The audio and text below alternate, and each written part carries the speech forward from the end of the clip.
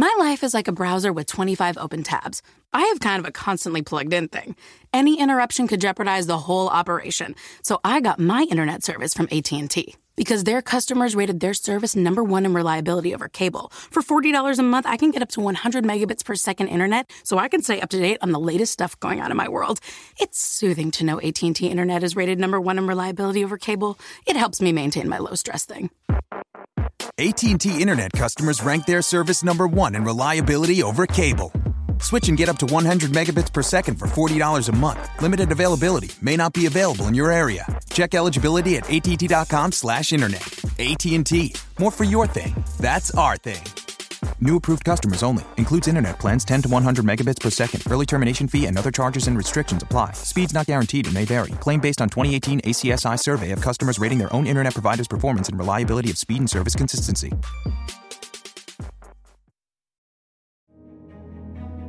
You are listening to Indie Radio, where we do content the indie way.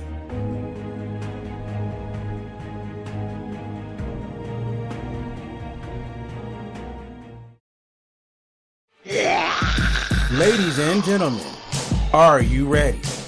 Indie Radio presents Talking About Walkers, the Walking Dead podcast, the show that breaks down all new episodes of your favorite zombie TV show right here on indieradio.org. And now, here are the hosts of the podcast, Kente, Jen, and Olaf.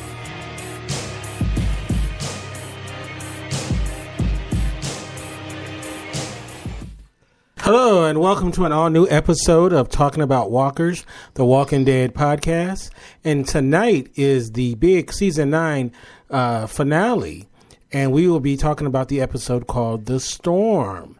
And joining me is my wonderful and lovely co-host, the one and only, all the way from Hawaii, where it never snows, Jen. How you doing, Jen? Good. It does actually snow here. Sometimes way up on the mountain. Certainly doesn't snow like it does there. We'll never be the Donner Party here. All we have to do is hop down to the shore. So, yeah. No Donner Party, huh? None. No, sorry. Not here. Maybe something else, but not that. Well, whatever party it is over there, I want to be a part of it. I'm glad that you were able to leave the party and come and join me tonight. Yeah, me too. What an interesting episode. Yes, and we're going to talk about it tonight. So, before we get into the episode, I definitely have to say this. A young man was murdered today, that some may know. He's a rapper. He goes by the name of Nipsey Hussle, and he was only 33 years old. And, he started out, in gangs and whatnot, but he had definitely changed his life around. He was a recording artist. He was a community activist. This man did so much to help so many people, and getting into filmmaking, entrepreneurship. And it's just sad that, that he was murdered in broad daylight today. And my heart goes out to his family. Of course, his legion of fans that really love and admire this guy. So, rest in peace, Nipsey Hussle. So, it's very sad, and it happened out here in my city, Los Angeles. But he's a beloved person, and he's definitely. When I saw the news, I was very saddened about it. So I read that. I actually read that earlier today. That was really sad. Yeah, he's a good dude. Good dude. But let's get into the show tonight. I see that there's several people on Periscope checking us out. Let us know that you're here. And we will definitely, say hey to you guys. So tonight, the name of the episode was called The Storm. And the show became The Terror. And it also became what you call it, the Donner Party as well. I felt a little Oregon Trail, possibly a little Game of Thrones, White Walkers thrown in. Yeah, see, that's what I was going to bring up. We're on the same page. I think that was a little diss to Game of Thrones. That the scene where they get there and they have the one frozen walker, and Daryl breaks it. I think that's their little, you know what? Their little shot at Game of Thrones. What do you think? Yeah, did you think it was a shot at them, or did you think it was just a shout out to them? Because I can't imagine The Walking Dead dissing Game of Thrones. I mean, you don't want to go down that rabbit hole. That's a bad throwdown to get involved in. Hey, what sounds better though? What sounds better, that it was a shout out or that it was, what do you think sounds better? This is my take, right? Imitation is the sincerest form of flattery. So if it felt a little Game of Thrones-ish, it seems to me that they were saying, we love you guys so much that we incorporated a little bit of that wonderful White Walker terror. And here you go. Okay, let me be the one to start the nonsense. I'm saying that was a complete shot, saying, you guys are going away, we're still going to be here, and I think that's what happened. Ooh. So, that's what I'm saying. But I like to start mess, so excuse me. So, I think it was polite. I think it was one of those things where it's a polite jab, to be honest with you. I definitely think that there was a little bit of that going on, just a little. But it worked. First of all, it wasn't a stupid ploy. It didn't feel hollow, like they just put it in there for the sake of putting it in there.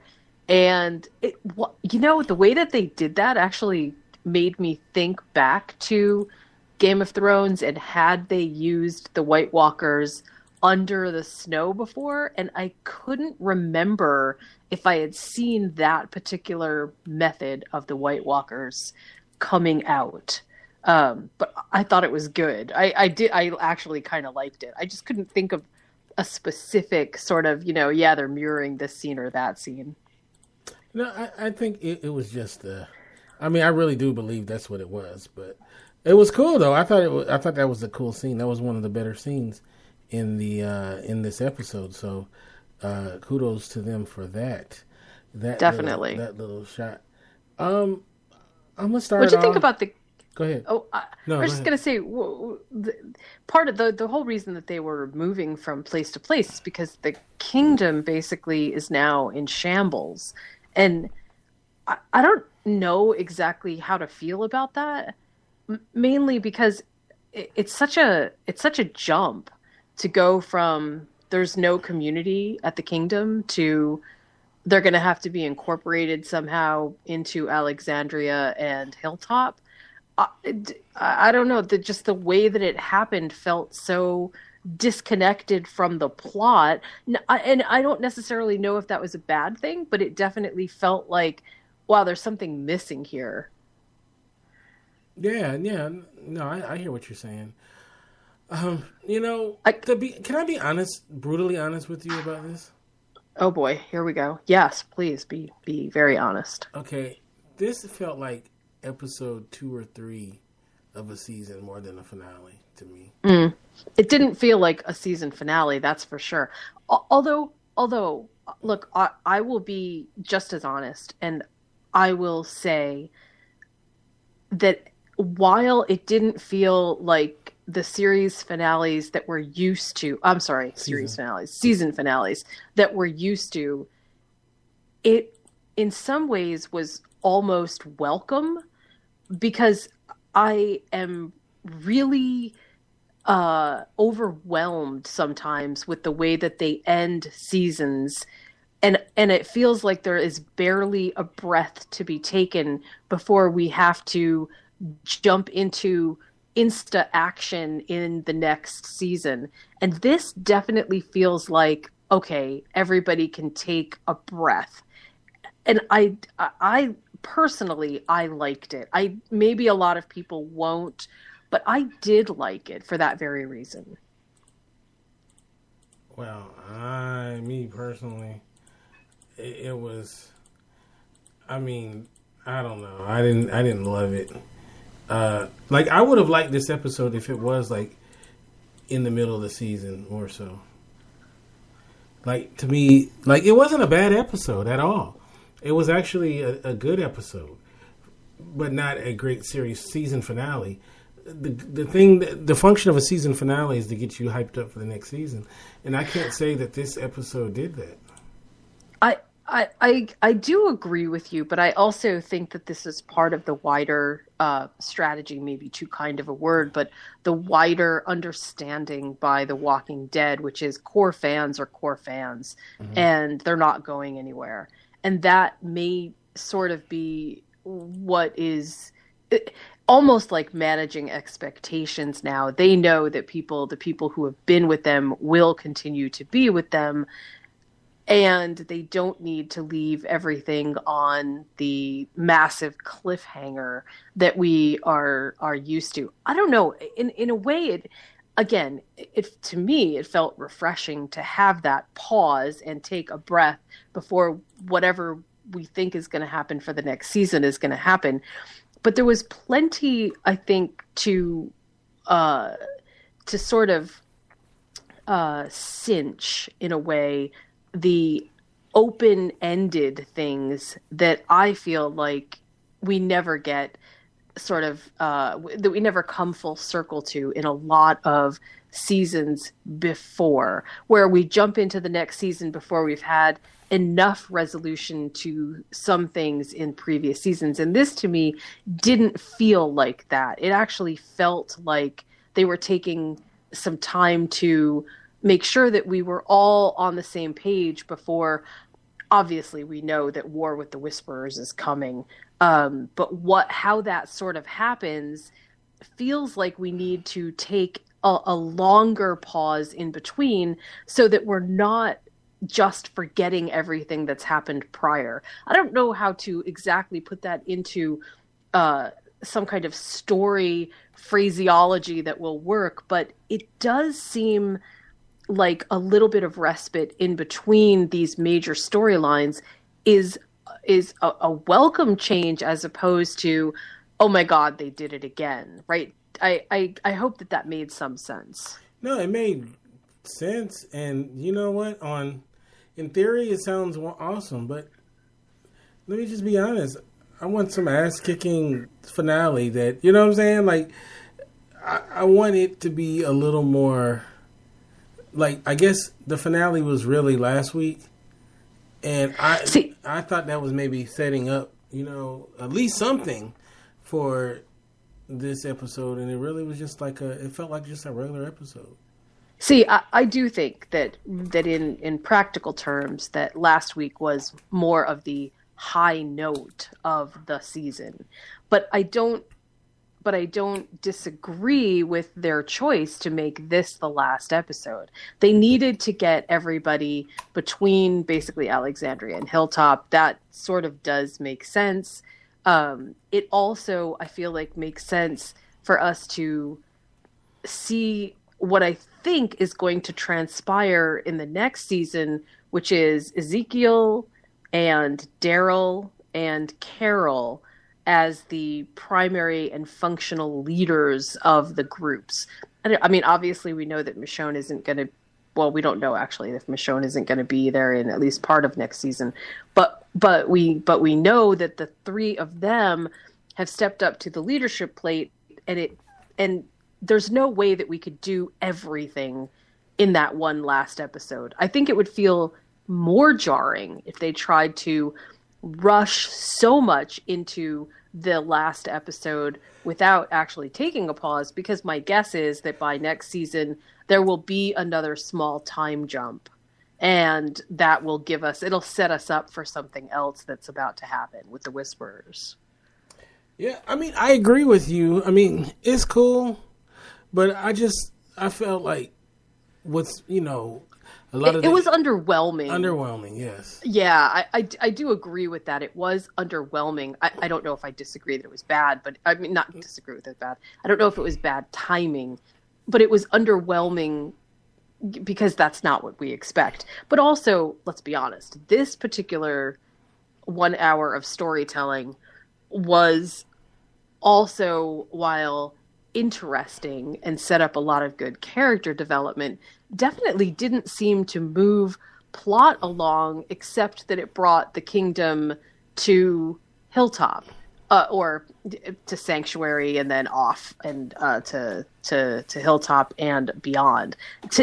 I feel like that could have been done much more concisely, and so the whole episode didn't need to be devoted to that. And Judith finds dog. That also seemed like, but it also then freed Negan. It's like this sort of felt like what we oftentimes call a filler episode instead of an actual, we're going to move plot forward episode. Yeah, and let's talk about Negan. To me, this whole episode was pretty much to justify him being free in the next season. Yeah. So, I mean, that's the primary function of this episode, and also tie up some loose ends with Ezekiel and Carol. And to move the kingdom. They needed to move the kingdom so that the populations were in two centric places. Right. So, I mean, that's essentially what it is. But, we're going to talk about Negan. And then I want to bring up something as I watched this episode that I can't believe I hadn't thought about. So if I don't bring up the thing that remind me. But let's talk about Negan for a minute. I know he's been incarcerated for like 6 years. And he had a lot of time to reflect and all of that stuff, right? But what do you feel about his turn of being this cute and cuddly teddy bear guy now after what he was before? Do you buy it? Do you like it? Are you looking forward to where this leads to? Just give me your thoughts on that aspect of the whole Negan storyline.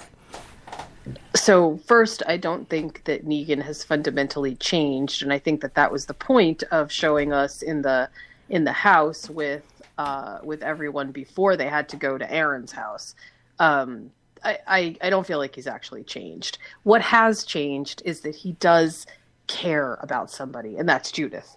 But I don't feel like he cares about anybody else. I feel like this is a pretty exclusive, one-way sort of, well, maybe not one way. I think Judith actually sort of oddly cares for Negan as well.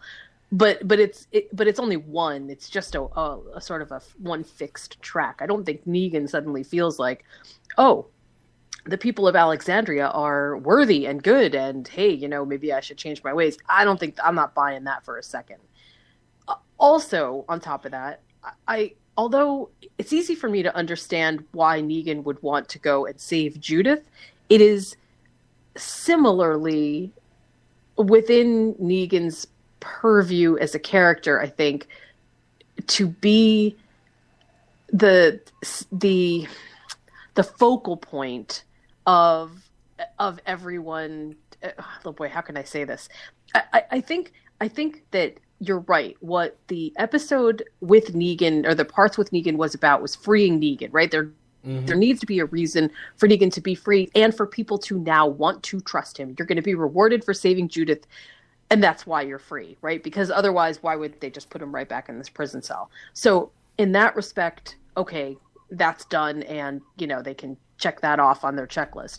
On the other hand, they haven't done anything significantly story-wise with Negan to make us think that Negan is actually a changed person.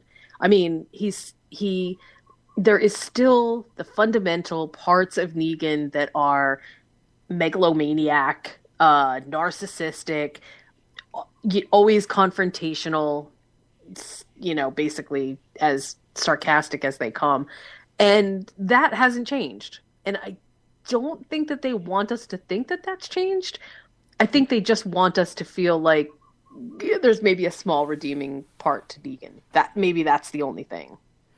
Right? Yeah, I agree. I remember, I know sometimes fans don't like it when you bring up other shows, but I remember David Chase, the guy who created The Sopranos. He was being asked about why are some of the scenes with Tony Soprano so violent. Every once in a while, he'll do something really outrageously crazy, even for his character.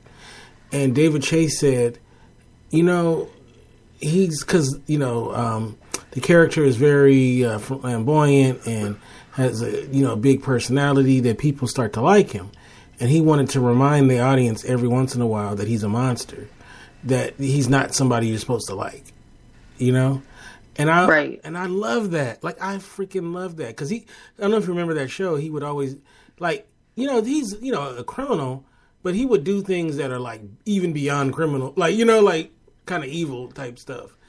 And when I heard his reasoning for that, I love that, right? Like, to remind the audience, like, he's not a good guy. Like, he's not the person you're really supposed to be rooting for.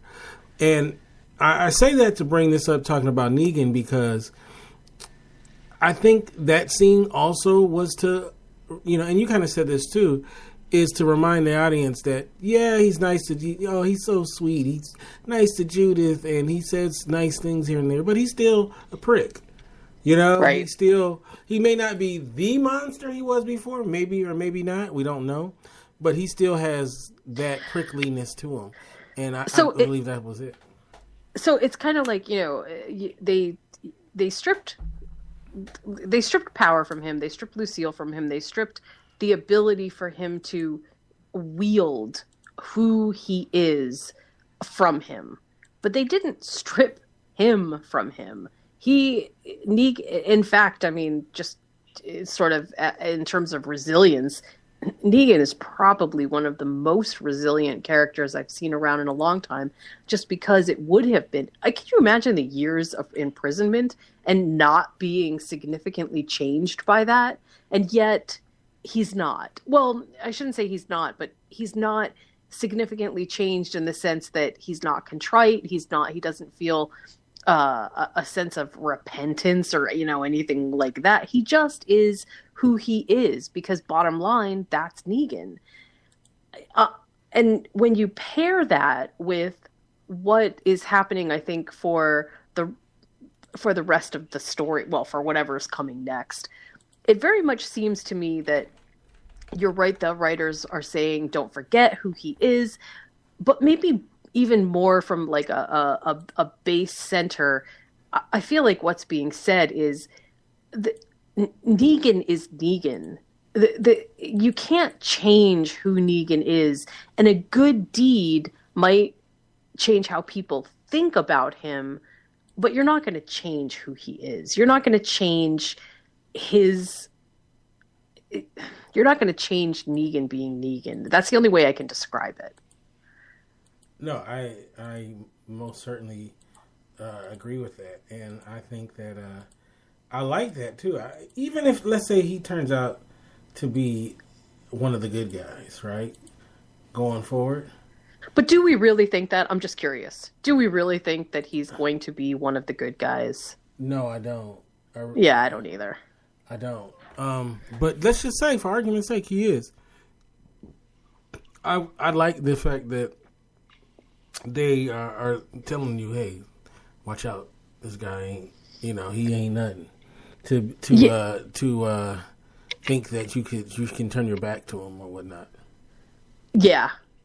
I think that's very appropriate. That's exactly how I felt about it too. Not that I didn't love that he was willing to go and risk his neck to save Judith. I did, but I don't think that you can you can't read so much into that he's not a redeemable character. No, he's not. He just isn't. He's not. Okay, now remember I said that I wanted to bring up something, and I see we have a couple of people in the Periscope. I just want to say hi to Smiley as well as Pat and Gallo. Okay, so I'm going to put something up on my screen. And do you see what's on my screen? I do. Okay, that's the frozen walker guy, right? I just thought about something while I was watching this. Wouldn't one good East Coast winter have wiped out most of the walkers? Why would it wipe them out? They would have froze to death. They're dead. I mean, yeah, but how are they able to? How are they able? So they just stay frozen, and then wait. Before you go any further, Kente. Okay, so I've had this discussion on several different levels about several different shows, all specifically around either zombies or other monster-like creatures. And I have to say that if the universe says that this is how they operate, that's how they operate. Like, yes, the science of The Walking Dead is ridiculous, absolutely. But I don't know anybody who's watching The Walking Dead because of the science of the walkers. Okay, look at him. How does he survive the winter? Yeah, well, not just how does he survive. On a primal level, my question would be, well, on a more primal science level, how does the blood inside of them not freeze? Or, no, I shouldn't even say blood because there is no blood. How do their muscles not completely freeze in temperatures that we know would freeze a regular person? That is, I think, maybe the heart of what you'd have to ask. But we know already that The Walking Dead don't adhere to any of the known principles to any kind of living biology that exists. So all you have to basically do is say, yeah, it's The Walking Dead. They're zombies. There is no logic behind it. Are you seriously trying to find logic? Yes. Because I don't think you're going to find any. Yes, I am trying to find logic. Magic. And I don't mean magic like, Harry Potter magic. I mean, this is The Walking Dead. That's The Walking Dead universe. That's the magic of it. That's it. Okay. I guess so. So just because. I mean, I don't really have any other way to explain it. It's because they say so. Yeah. I mean, it looked cool though. It did. It was really cool that they were under the ground, well, under the snow, or that they were frozen in and couldn't move, but could still move their muscles, like the guy that was frozen in the lake and stuff like that, or the river.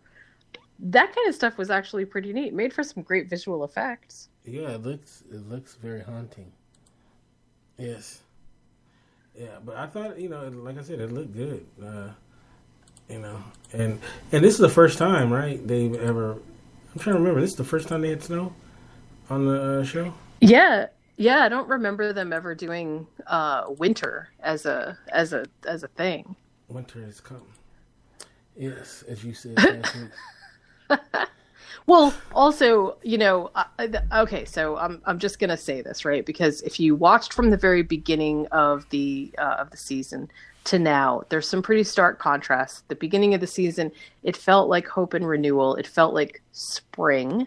It felt like new life was growing, and then we end pretty much the polar opposite, with it being cold and snowy, and we're back to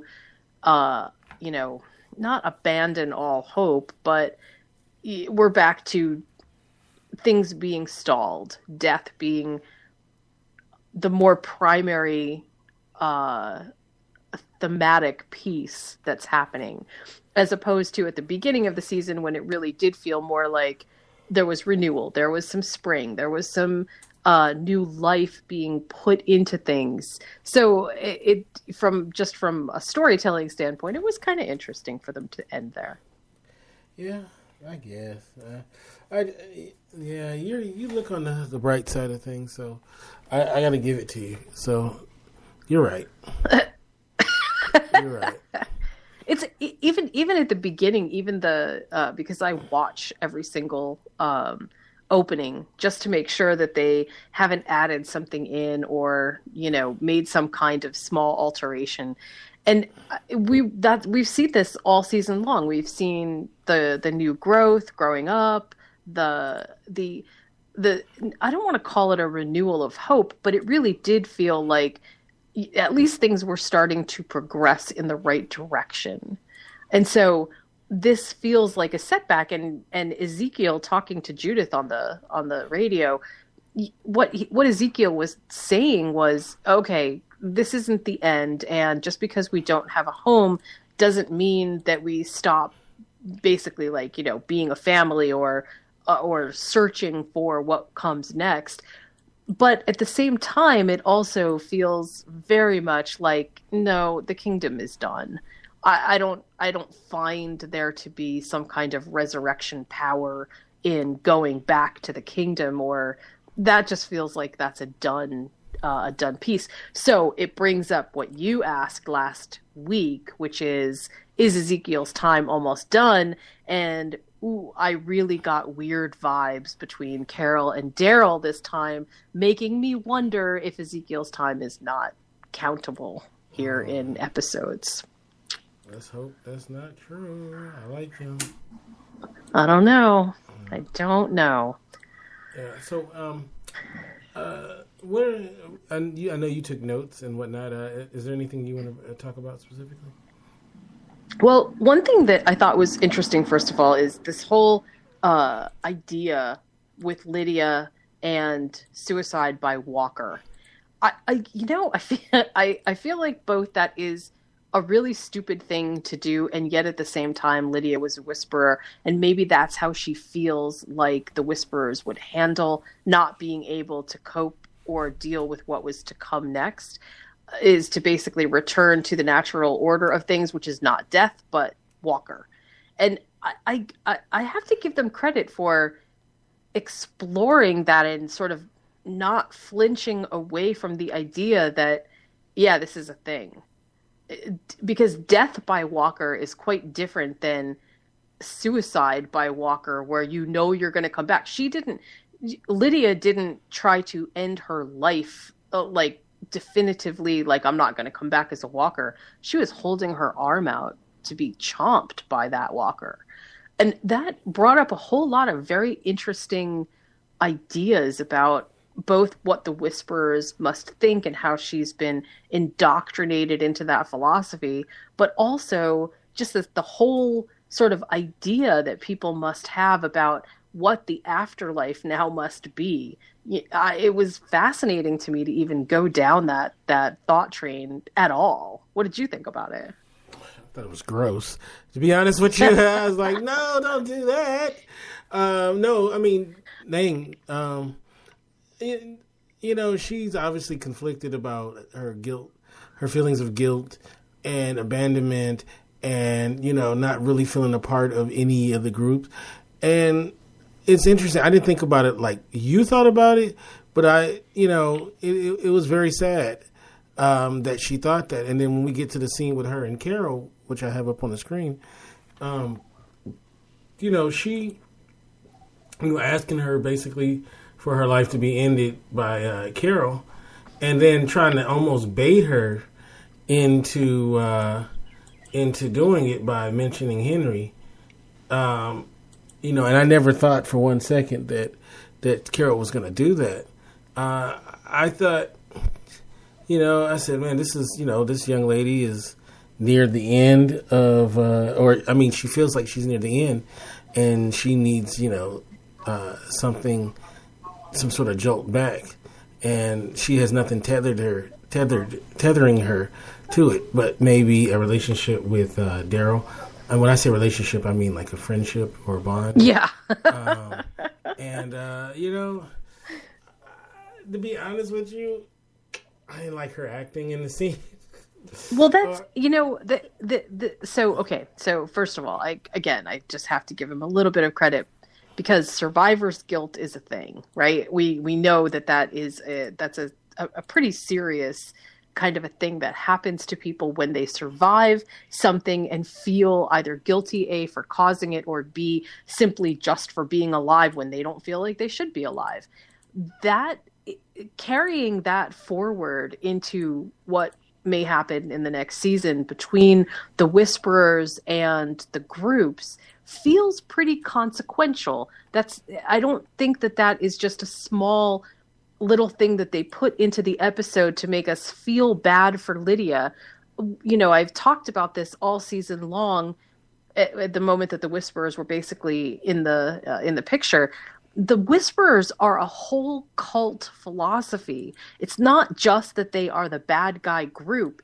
There's something wider about that especially in the comics felt very important and interesting from the sense of from the point of view, I guess, from us who would never embrace something like that because, wow, this is insane, to people who have survived so much continuing to follow someone like Alpha and not join, let's say, an established group or not join a community that there's something to that piece which feels much bigger than I think we attribute credit for it.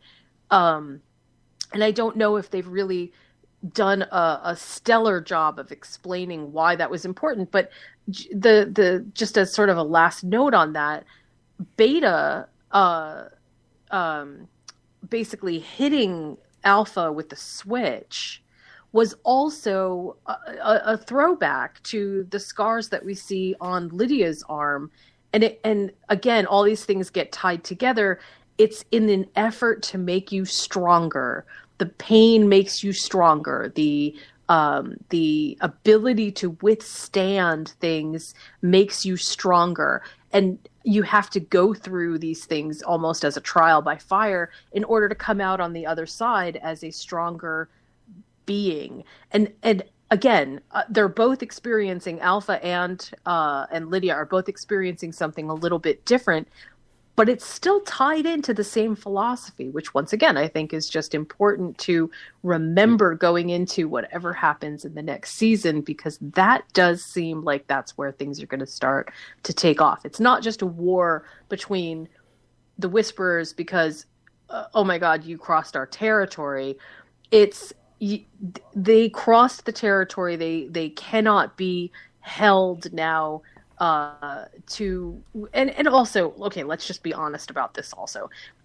Alpha has already said a number of times, it's not in our way to stay in one place for very long. That's not what they do. They travel with the herds. They are out there maneuvering among the walking dead for lots of different reasons, but one of them is so that they never actually have to be in the position of defending a place, right? Right. So here they are now having to basically defend a place, exactly the opposite of what Alpha said. And that, again, doesn't seem inconsequential. There still must be something tethering them to that area. And what that is, honestly, I don't know exactly what's in the writer's mind in terms of how they're going to bring that forward. But it certainly doesn't seem like, oh, this is an accident and they just accidentally made Alpha say, yeah, we don't usually stay in one place for very long. Right? Do you know what I'm saying? No, that feels very important. No. I hear you and I feel you. Sorry, a fly. But that mentality that they have, I think it makes them maybe, is up there with the most dangerous of all the people they face, because they just don't operate by a playbook that you could understand or quantify or anything like that. And they're going to prove to be, and they already have proved to be quite difficult. I think Ezekiel's fear of crossing the territory line, it really, I feel like it probably should have been even more pronounced than it was. But I think that is at least a small tip of the iceberg in terms of how people would be thinking, just because there is not just so much unknown, but because they clearly they abandon their young. They behave in a kind of erratic way that only the dead behave in. And I don't even think that the people who are the survivors right now understand how the dead maneuver and choose, if you will, if they choose at all, but figure out how to be in one place or another. We don't understand any of that in terms of mechanics. We don't have any information on any of that, but clearly the Whisperers do. They understand how to maneuver a herd. They understand how to live in a almost a different reality than Hilltop, the Kingdom, or Alexandria could ever imagine. Right? Do you know what I'm saying by that? Right. They're at one with him. Which is way different than, let's say, a Negan situation where Sanctuary and they're all fighting over resources. They're all fighting over, food and stuff. It's much more almost capitalistic in nature. But the Whisperers aren't saying, give us all your stuff, lay down all your weapons, we want your food. They're not saying anything like that. So there's something else at work there, and that does make it pretty interesting. Makes it very interesting. And, like I said, I love them as a character, as characters, I should say. It's very, very, it's not definitely when I first started watching the show, I never thought in my head that these kind of characters would, would exist on it, in the show. Yeah. So, definitely very, very interesting. Just question, when that storyline is over in the comic book, has there ever been any other groups that arise? Well, there are sort of other groups that arise, but I don't think any of them actually match the Whisperers. Oh, okay. To me, the Whisperers are perhaps so far the most insidious of all of the antagonist groups that exist. And I think very early on, maybe 3 seasons ago, people were actually speculating what W meant, that, maybe they were leaving signs and things like that.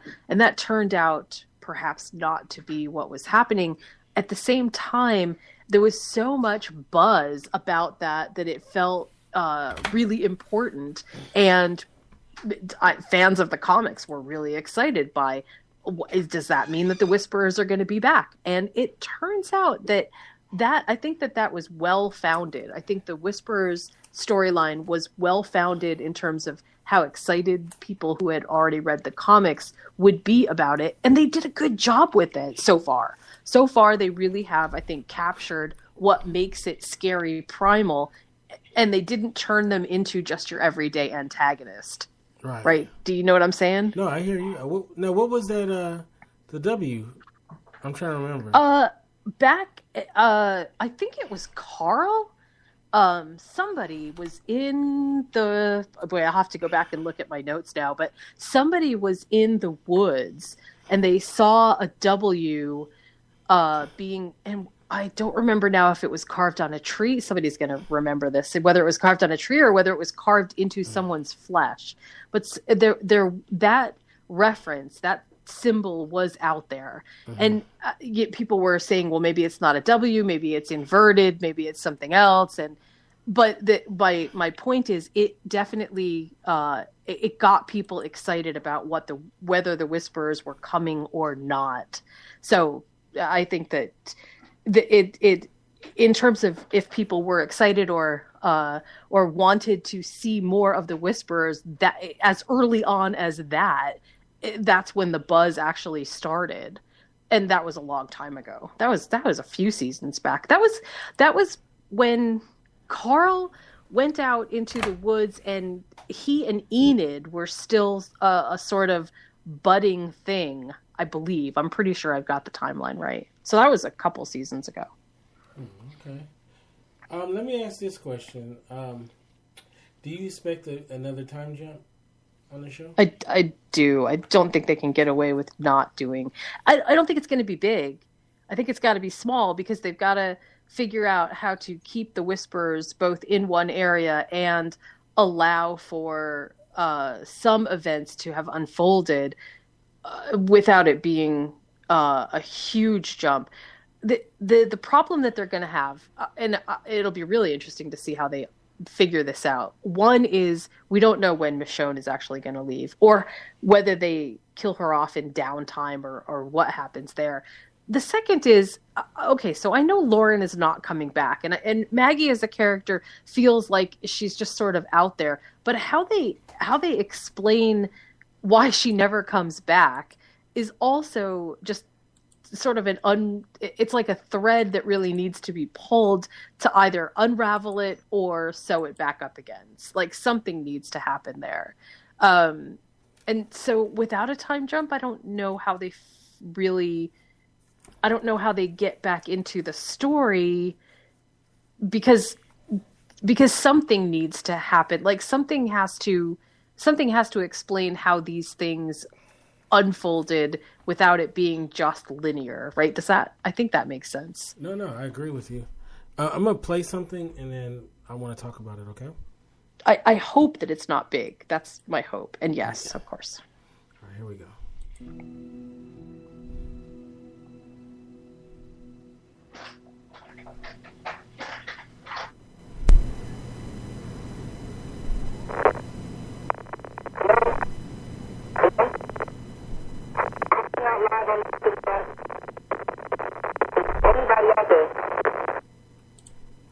All right, that's how the episode ended.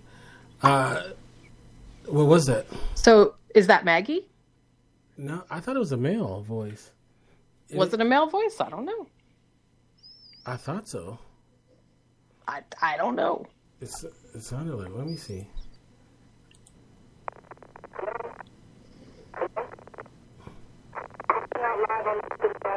Yeah, that sounds like a male voice. Or maybe not. No, maybe that was Maggie. Yeah, no, I don't know. Maybe that was Maggie. It didn't sound to me like it was specifically male. I guess it could have been. Maybe it was. At first, it didn't sound like. Oh wait, it says. What it says. An article. Dang, there's an article about it.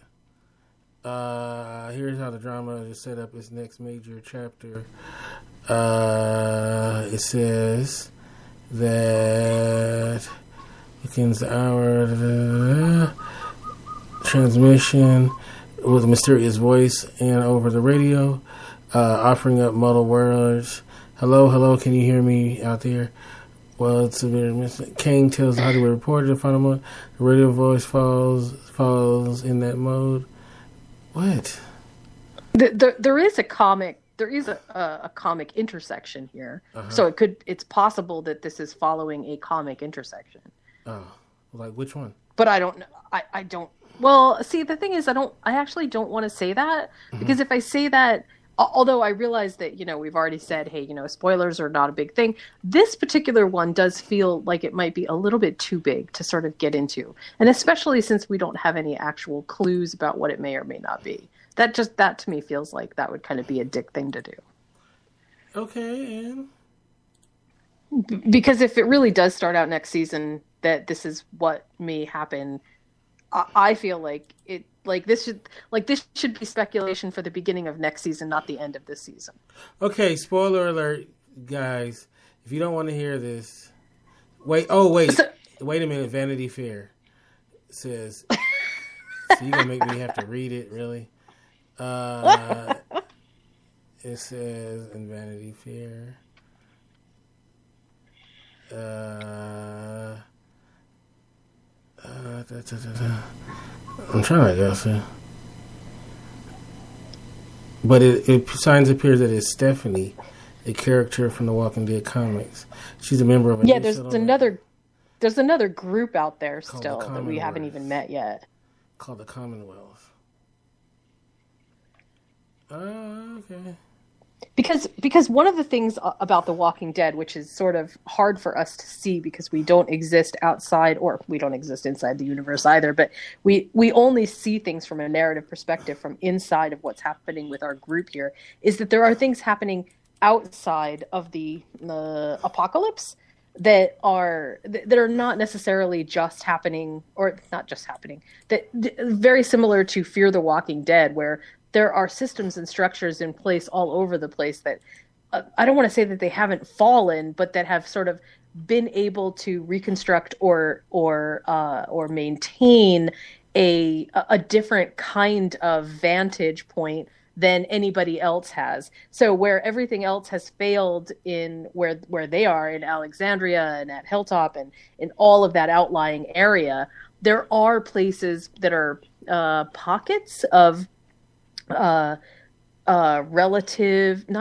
that's a really bad way of describing it, of having some semblance of order, of still having some semblance of there's something bigger happening in those places. And I think we got a taste of that with the helicopter scene. Who's running a helicopter? Right. I mean, they can't even keep their hot water heaters going. And somebody out there has enough tech and enough gas and enough people to manage a helicopter getting run back and forth. Like, I just think we all have to remember that even though we don't see it, The Walking Dead never says, well, this is the whole world. It says it's the whole world that they know about. And remember that the writers did say that at one point, which I think has already happened, Fear the Walking Dead and The Walking Dead actually intersect in their timelines. Well, I mean, we know it because of what's his name, who left the group. But we don't understand exactly how that intersection works in the universe itself. But we know from Fear the Walking Dead that there are infrastructures out there that exist. We just haven't been introduced to them either in either show, right? But we know that they exist because of Fear the Walking Dead. Does that make sense? Oh, yeah, no, it makes perfect sense. Yes. I it's kind of hard to explain because it's like when you start, I feel like Ghostbusters Crossing the Streams, right? It's a little bit difficult to explain how both worlds sort of intersect with each other, and yet they are totally separate. But then there is something even more separate from that outside. And if I'm not mistaken, at the place that this happens in the comics, I feel like this piece is like, maybe this might be a little bit early for them to bring this in. So obviously they're mixing some storylines together. Pamela Milton. So Stephanie's a black girl who hooks up with Eugene. Oh, God, please don't remind me. Oh, Jesus, yeah. If you've ever wondered why Eugene hasn't died yet, maybe that might give you some idea. Although Eugene's usefulness has not been exhausted yet, so. Yeah. Okay, so that's it. If you know anybody who's upset that I read that, oh well. I warned you. It's a good. I think it's good speculation for what's going to come next season, because I think that what's going to happen next season is that. Remember what I was saying about all hope being lost. I think that what it seems like is being set up is, yeah, all hope is sort of lost in the sense that they're really struggling, but there's still an outside chance that other things could happen. Okay, okie dokie. Right. Also, let's not forget that there's still Oceanside out there. Oceanside still exists, so. Yes. Oceanside, that's right, yeah. All right, so before we get on out of here, how can we get you? Social media, you can find me at Following Bliss1 on Twitter, and you can go visit my websites at criticallaughs.com and moviesmakethemeal.com. All right, you can get me at Kente F on Twitter, and you can get me on Instagram at Kente Ferguson. And, of course, the website is indyradio.org. That's indyrradio.org. I think before the next season, sometime, maybe in a couple of weeks or so, we'll do a show and we'll have some people on and we'll talk about the season 9 as a whole, and then we'll be back for season 10. So looking forward to it. If you are a fan of the show American Gods, we're on every Wednesday at 4:30 Pacific time, which is 7:30 Eastern, and we will be also covering the final season of Game of Thrones. So looking forward to that as well, and of course we'll be covering The Terror, as well as I believe that comes back this year again, right? Yeah, I think it's actually been pushed back to next year. I don't think they're going to be able to release it this year. Okay. But you know what AMC does have? Also, I saw an advertisement for American Gods during The Walking Dead, which actually restores my hope that Starz is trying to give it a little bit more promotional push. But I also saw a promo ad for Nosferatu, which, look, if you like The Walking Dead, you will like Nosferatu. It is based off of a graphic novel story. It's not as huge in terms of the world as The Walking Dead, but it is absolutely a phenomenally well done story. And the little intricacies in Nosferatu will make you. It will really intrigue you. I promise. If you like The Walking Dead, you will really love it. And Jamie O'Brien of Hell on Wheels fame is the creator and executive producer. So that's right. Yeah, that's so right. Hopefully, we had her on our Hell on Wheels show. Maybe we can get her on our Nosferatu show. That would be awesome. Wow, that would be really awesome. Yes. All right. With that said, we will catch you next time right here on IndieRadio.org. You guys have a great week. God bless. My life is like a browser with 25 open tabs. I have kind of a constantly plugged in thing. Any interruption could jeopardize the whole operation. So I got my internet service from AT&T. Because their customers rated their service #1 in reliability over cable. For $40 a month, I can get up to 100 megabits per second internet, so I can stay up to date on the latest stuff going on in my world. It's soothing to know AT&T internet is rated #1 in reliability over cable. It helps me maintain my low-stress thing.